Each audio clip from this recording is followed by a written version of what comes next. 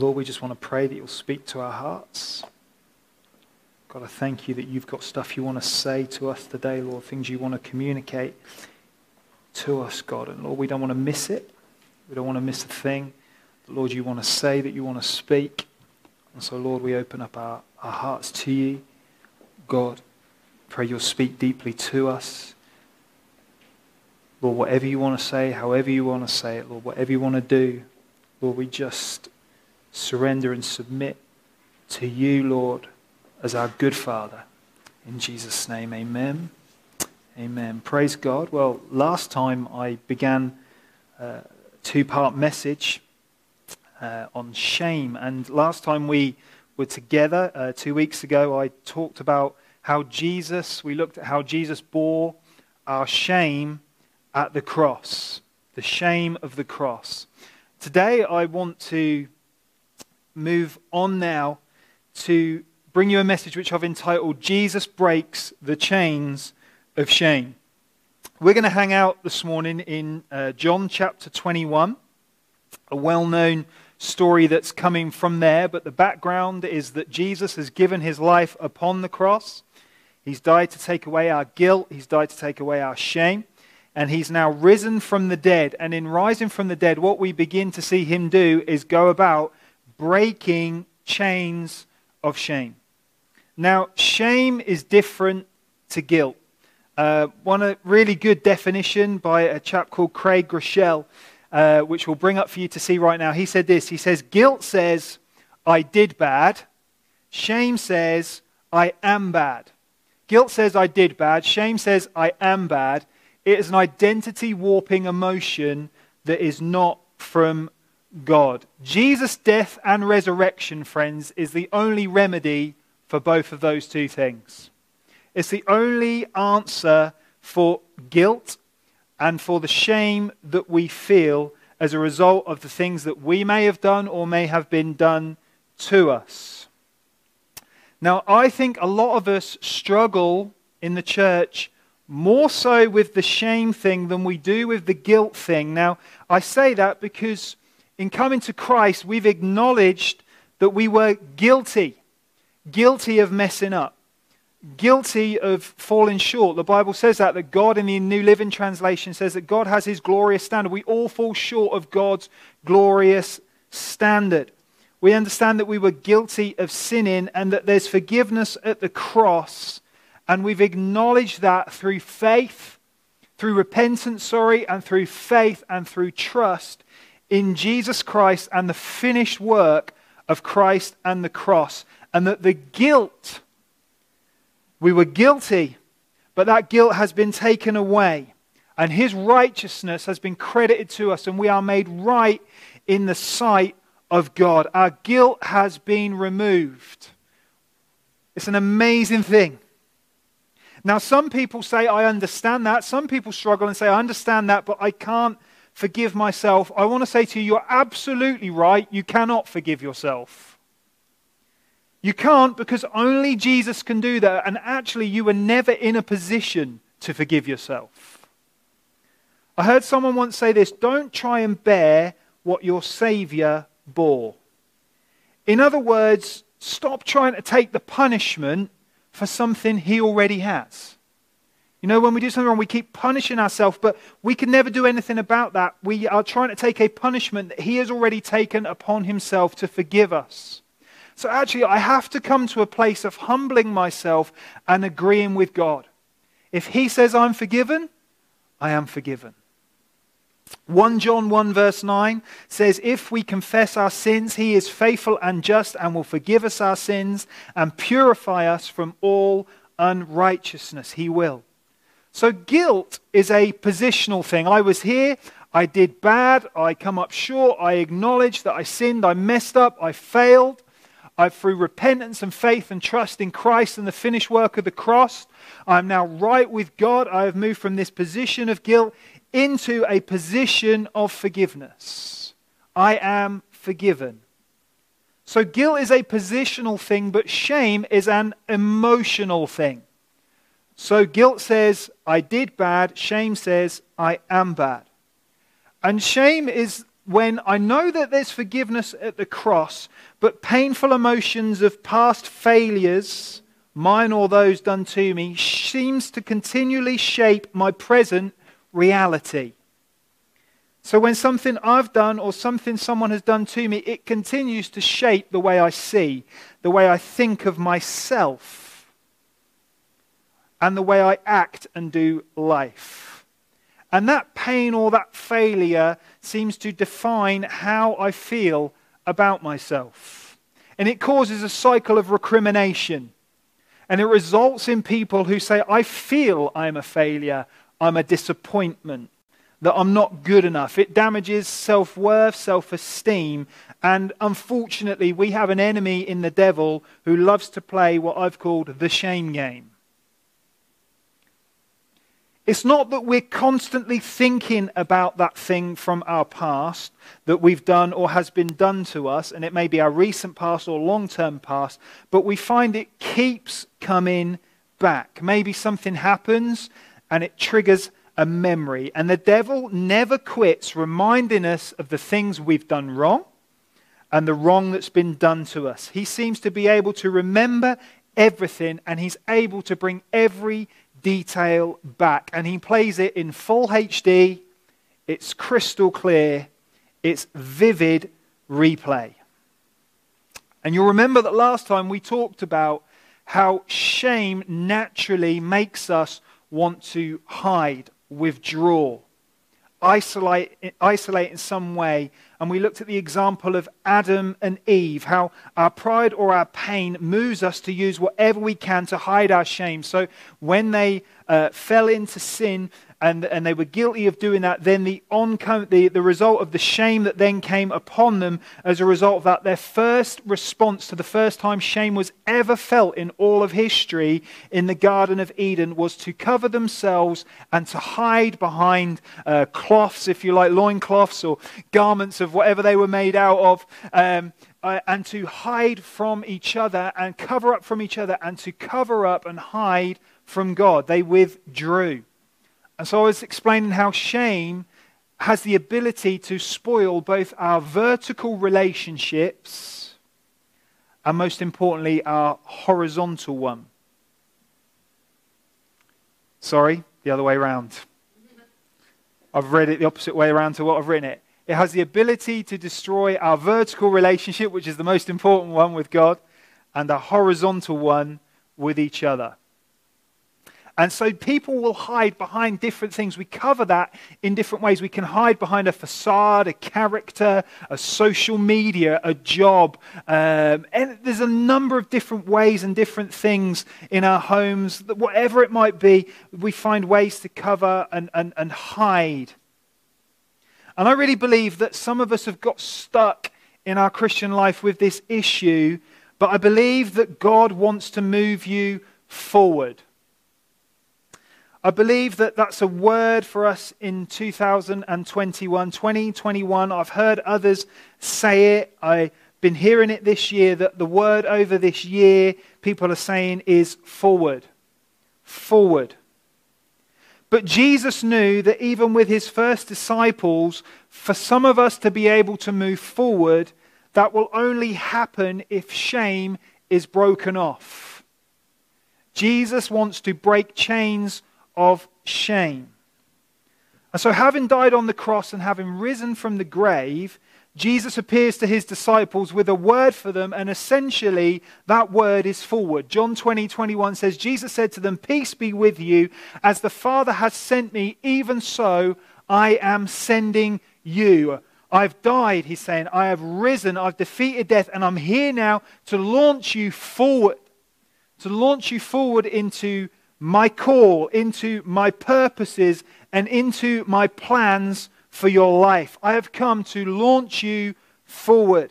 And Jesus appears, as you look through John 20 and John 21, Jesus appears on three separate occasions. John 21 being the third time, which is what we're going to be in just a moment. But he appears three times to do three things that are essential to help him to move a believer forward.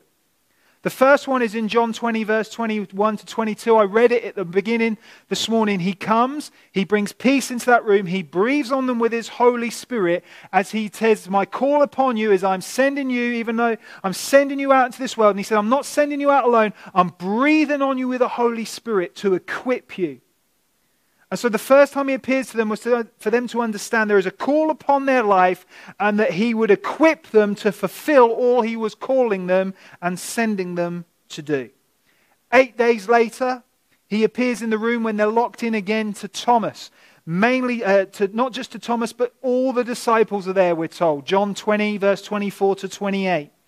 And he comes to remove doubt, mainly for the benefit of Thomas, but every disciple is there witnessing what happens. They're called, they're equipped, he wants all doubt to be taken away, and then for a third time he appears now to break chains of shame. John 21, verse 1 to 19 says, after this, Jesus revealed himself again, this is the third time, to the disciples by the Sea of Tiberias, that's Galilee. He revealed himself in this way. Simon Peter, Thomas called the twin, Nathanael of Cana in Galilee, the sons of Zebedee, and two others of his disciples were together. Simon Peter said to them, I'm going fishing. They said to him, we'll go with you. They went out, got into the boat, but that night they caught nothing. Just as day was breaking, Jesus stood on the shore, yet the disciples did not know that it was Jesus. Jesus said to them, children, do you have any fish? They answered, no. He said to them, cast the net on the right side of the boat, you'll find some. So they cast it. Now they were not able to haul it in because of the quantity of fish. That disciple whom Jesus loved therefore said to Peter, it is the Lord. And when Simon Peter heard it was the Lord, he put on his outer garment, for he was stripped for work, and threw himself into the sea. The other disciples came in the boat, dragging the net full of fish, for they were not far from the land, but about 100 yards off. When they got out on land, they saw a charcoal fire in place, with fish laid on it and bread. And Jesus said to them, bring some of the fish you've caught. So Simon Peter went abroad and hauled the net ashore full of fish, 153 of them. And although there were so many, the net was not torn. And Jesus said to them, come and have breakfast. Now none of the disciples dared ask him, who are you? They knew it was the Lord. Jesus came and took the bread and gave it to them, and with the fish. This was now the third time Jesus was revealed to the disciples after he was raised from the dead. When they'd finished breakfast, Jesus said to Simon Peter, Simon, son of John, do you love me more than these? He said to him, yes, Lord, you know I love you. He said to him, feed my lambs. He said to him a second time, Simon, son of Jonah, do you love me? He said to him, yes, Lord, you know that I love you. And he said to him, tend my sheep. And he said to him the third time, Simon, son of John, do you love me? Peter was grieved because he said to him the third time, do you love me? And he said to him, Lord, you know everything. You know that I love you. Jesus said to him, feed my sheep. Truly I say to you, when you were young, you used to dress yourself and walk wherever you wanted, but when you're old, you'll stretch out your hands and another will dress you and carry you where you did not want to go. This he said to show by what kind of death he was to glorify God. And after saying this, he said to him, forward, follow me. Forward. We're going forward, Simon Peter. You know, the night before Jesus was crucified, I want us to remember that Peter had said to him in Matthew chapter 26, verse 33 to 35, you can read about it, I'll be with you to the end of the line, Jesus. I mean, if everyone else bails on you, I'm not going to bail on you. I'll be there. And Jesus has said to him, you know, before the rooster crows 3 times, you're going to deny him. And he's like, not me. Never me. I'm not going to quit on you. I'm going to see this one through.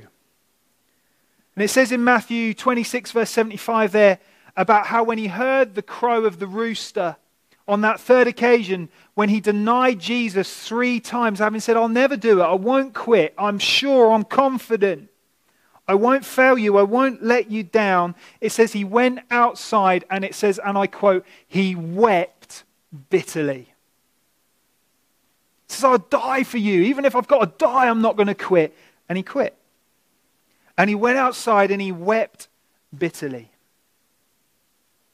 Now by John 21, of course, Jesus has died upon the cross. But it's interesting that in that wept bitterly, I believe that's actually known, if you look it up, as Peter's repentance, because that was more than tears of remorse. It actually indicates, when you look at the root meaning of what happened there, it indicates a real sorrow and a turning from sin. He knew he was guilty of failing and coming up short, and he took it to God. By John 21, as I said, Jesus has died upon the cross. He's already paid for Peter's sin. That's dealt with. That's finished. But I believe that Jesus still knew that Peter was marked by the shame. Peter, strong, bold, committed Peter, the night before Jesus is crucified, when he's alone and on his own, he bails. He'd been so confident, so sure of himself, and when it come to the crunch, 3 times he denied knowing Christ. It was a crushing triple failure. I think it's hard to imagine the type of shame he felt quitting on Jesus that night. You see, shame is so often linked or rooted to the feeling that we've failed to live up to expectations. I want you to hear that. Shame is often linked or rooted to the feeling that we've failed to live up to expectations. What God would expect of us. What we expect of ourselves. What we feel other people expect of us. You know, sometimes what we expect of ourselves and what we feel other people expect of us actually can be what's known as unrealistic expectations. I found it really interesting that yesterday it just sort of hit me and it just occurred to me. Peter expected something of himself that even Jesus didn't. He said, I'm not going to quit. And Jesus was saying, look, this is going to happen. And Peter was placing all this expectation upon himself. Expectations are something we either place upon ourselves or others place upon us, or we feel that others have placed upon us. And when I fail to live up to those ideals and those expectations, mine or others, or even God's, then I feel shame. Friends, that's one of the reasons why we need to be so careful about our language, the way we speak to each other and treat each other. As parents, the things we speak to our kids. As bosses, the way we treat our employees, whatever it might be. Because when someone begins to feel like they fail to live up to expectations, and I feel there's people out there who feel I'm a disappointment to God. I've failed to live up to what God is expecting of me.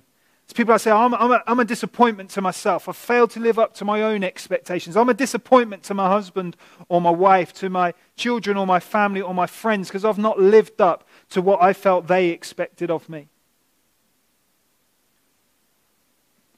And Peter felt like he'd failed to live up to expectations. I believe he did. I believe he would have felt, I failed to live up to what God would have expected me in this circumstance. I failed to live up to what I expected of me. I failed to live up to what others would have expected me. He said it in front of all the others. I'll be with you. I won't bail. But Jesus' heart is to move Peter forward.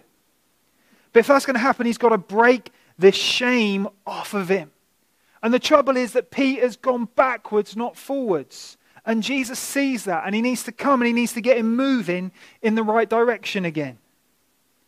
Peter's back out fishing. That's his old job. That's the one he'd left behind in Matthew chapter 4 when Jesus first called him and first said to him in Matthew 4, follow me. He's gone back to his old job. You could say he'd gone backwards, not forwards. It's interesting that shame often causes us to retreat and withdraw. Jesus has to say to him again in John 21 verse 19, follow me. He'd already said that once to Peter on the shore at Galilee, by the Sea of Galilee in Matthew 4. He'd already said to him there, come follow me and I will make you a fisher of men. Now he's back fishing fish. Jesus was calling him forward.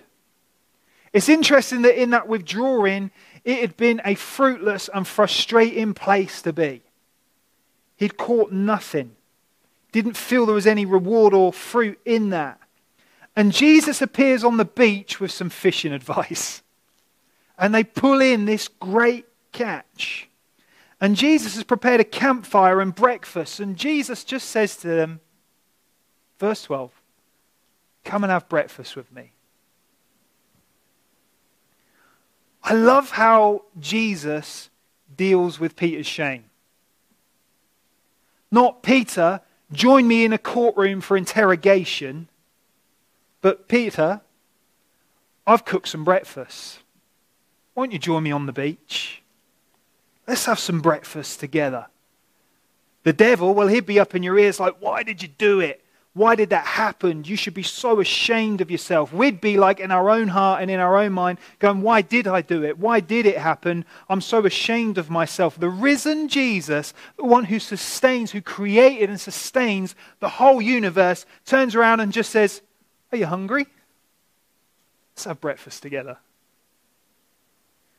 See, friends, when we fail and we come up short or we sin and we mess up, I want you to know that Christ's heart is always restoration. It's to move us forward. Sure, I'm sure you would have heard it before, but we see that in the significance of where the conversation happens. It says there specifically it happens around the charcoal fire. There's only one other place in the New Testament where that specific Greek term for charcoal fire is used. That's John chapter 18, verse 18. It's the last charcoal fire that Peter was at, was the one in the courtyard when he'd denied Christ. That's the only other place, the two times we have this specific word here that's used for this charcoal fire. In the chief priest's courtyard, at one charcoal fire, Peter had denied Christ. Now he found himself at another charcoal fire. You know, when I was studying this, the point was made in one of the things about how the smell, our sense of smell has the ability to conjure up vivid memories. There was a piece on the power of smell in the Telegraph. It said this: our sense of smell is one of the most powerful senses we possess. And the merest hint of something familiar can trigger a memory or moment in our life. The reason for this is simple. It's because there is a direct, scientifically proven link in our brains between memory and smell. How many people know that's true? Right, so when I smell deep-fried, homemade, cut deep-fried chips, and I don't smell them very often these days now, it takes me back to fond memories of a childhood whereby I would come home from school, and I may have told you this story before, but we had a deep fat fry I remember Mum first getting one, she'd done home-cooked chips, and the smell of that used to waft all the way up Fox's Lane in West Lynn as I reached the top, and it used to hit my nose. It's like those cartoons when you just dial into it, and it just seems to draw you home. It was a fond smell. I loved the smell of homemade chips. And my body bore witness to the fact that I really loved homemade chips. Conversely, a few years ago, we was on holiday in Colchester going to the zoo, and we had chicken fajitas in the caravan for tea. And I didn't know that me and Jake had obviously caught some kind of bug, but that was the last tea we had before it was recycled and revisited on numerous occasions all through the course of that night. And all the way home, as we drove home early, as I drove the caravan home and opened the door periodically in every lay-by going, not every lay-by, but periodically on the way home, and Jake was throwing up and I was throwing up, and now when I smell chicken fajitas, don't even go there. Good memories, bad memories. Now, I'm being lighthearted. Put yourself in Peter's shoes. The smell of a charcoal fire hits his nose. See, friends, present feelings of shame are often linked to past or painful memories. And it's like, as Peter sits there, it's like, oh, my life, is Jesus really doing this? Is he taking me back to the scene of my failure? Was it to punish him? No. I want you to know Jesus wants to meet you there. Jesus wanted to meet him at the place of his failure. Not to punish him for it, but to turn a campfire of shame into a campfire of restoration. A fire of failure becomes a fire of fellowship. As he says, Peter, let's have some breakfast. Food was a sign of fellowship in Bible days. They're sitting by the Sea of Galilee. Where did Peter first call him? By the Sea of Galilee. Jesus wants us to know that failure is an event. It doesn't have to be our destiny.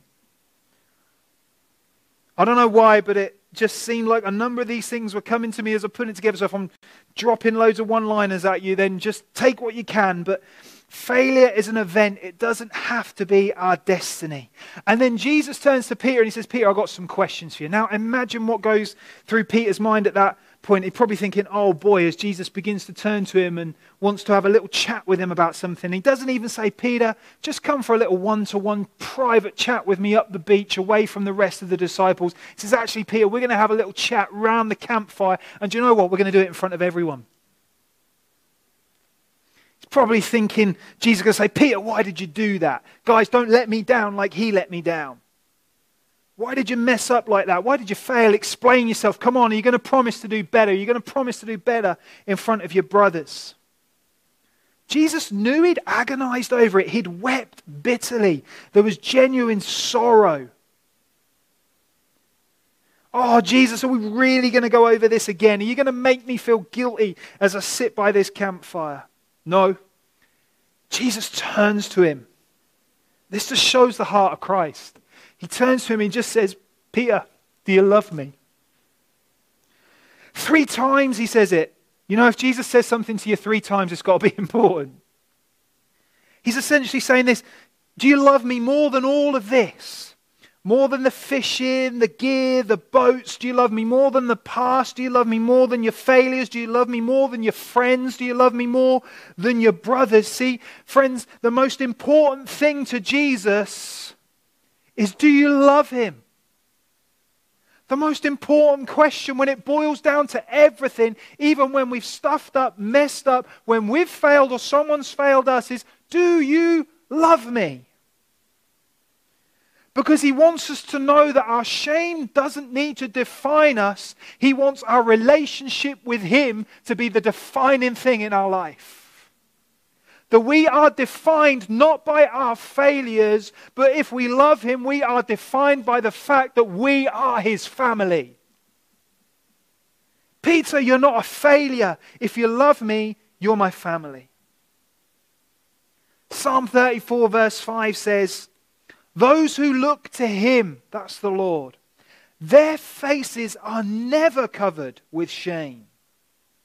The New Living Translation says, no shadow of shame will darken their faces. Peter, get your eyes on me. Do you love me? You know I love you, Lord.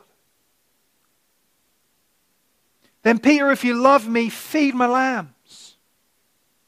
If you love me, Peter, tend my sheep. Peter, there's a call upon your life that is forward. Don't go backwards in the shame or whatever that you felt. Don't even hit the pause button. There is a call upon your life in me that is forward. Take a lead, Peter. Join my mission. Serve my cause. You're not a failure. Don't count yourself out. Don't hide away sitting on the back row.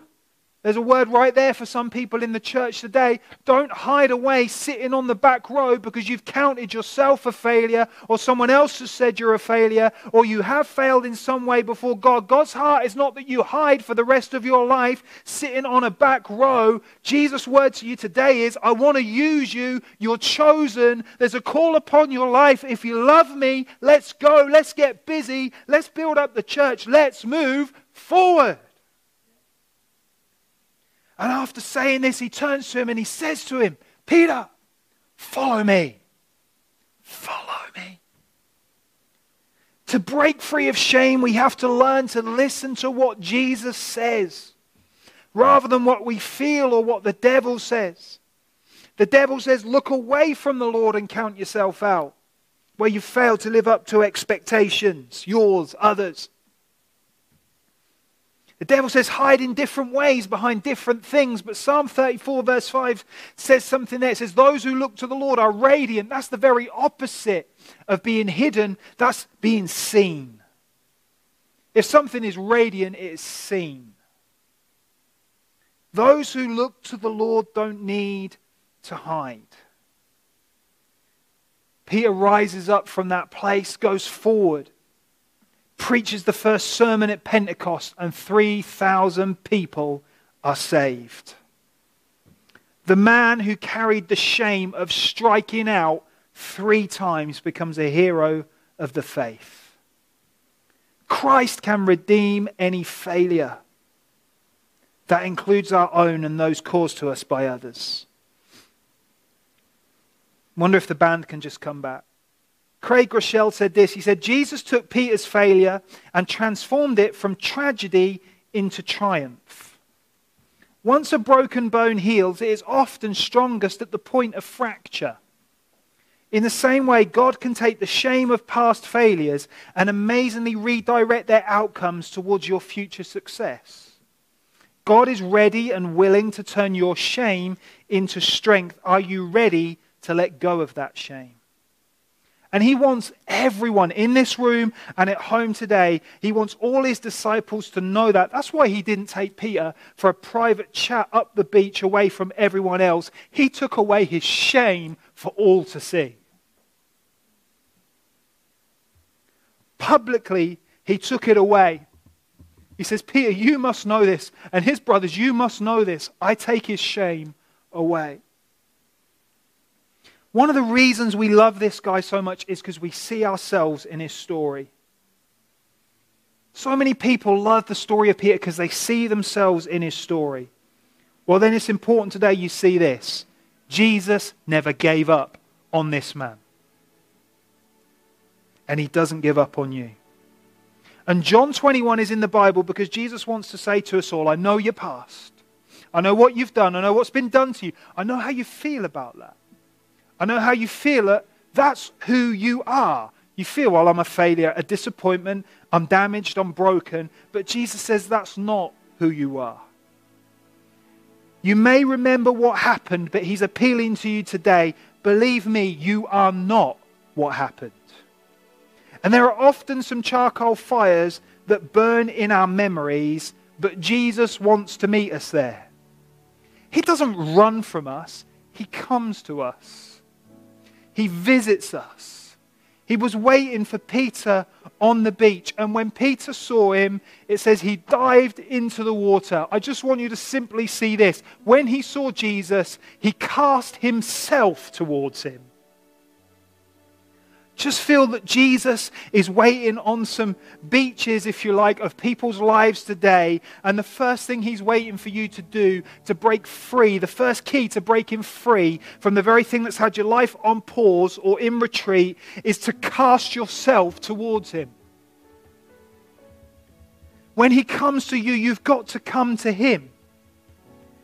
He wants you to join him for breakfast on the beach. He wants you to join him around the fire of restoration. When you sin and fall short, we have to get right with God. We have to repent. But when we know that's done and we're sorted and that's forgotten in Jesus' eyes, because we are forgiven. And he doesn't come to beat us up with our failures and shortcomings. He doesn't come to lecture us. He wants to share a meal with us. He wants renewed fellowship. Do you love me? He's saying to you today.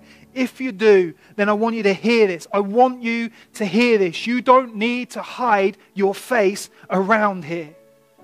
I want you to serve me. I chose you. Get off the bench. Let's get busy. It's time to move forward into my purposes and plans for your life. As I finish right now, I believe that Jesus wants some people to know today, it's time to move on. It's time to move forward, on from broken promises, crowing roosters, and yesterday's failure. Today's a new day. There's a new fire burning. The table is set, and Jesus says, come. It's time for you to move forward. Let's stand to our feet.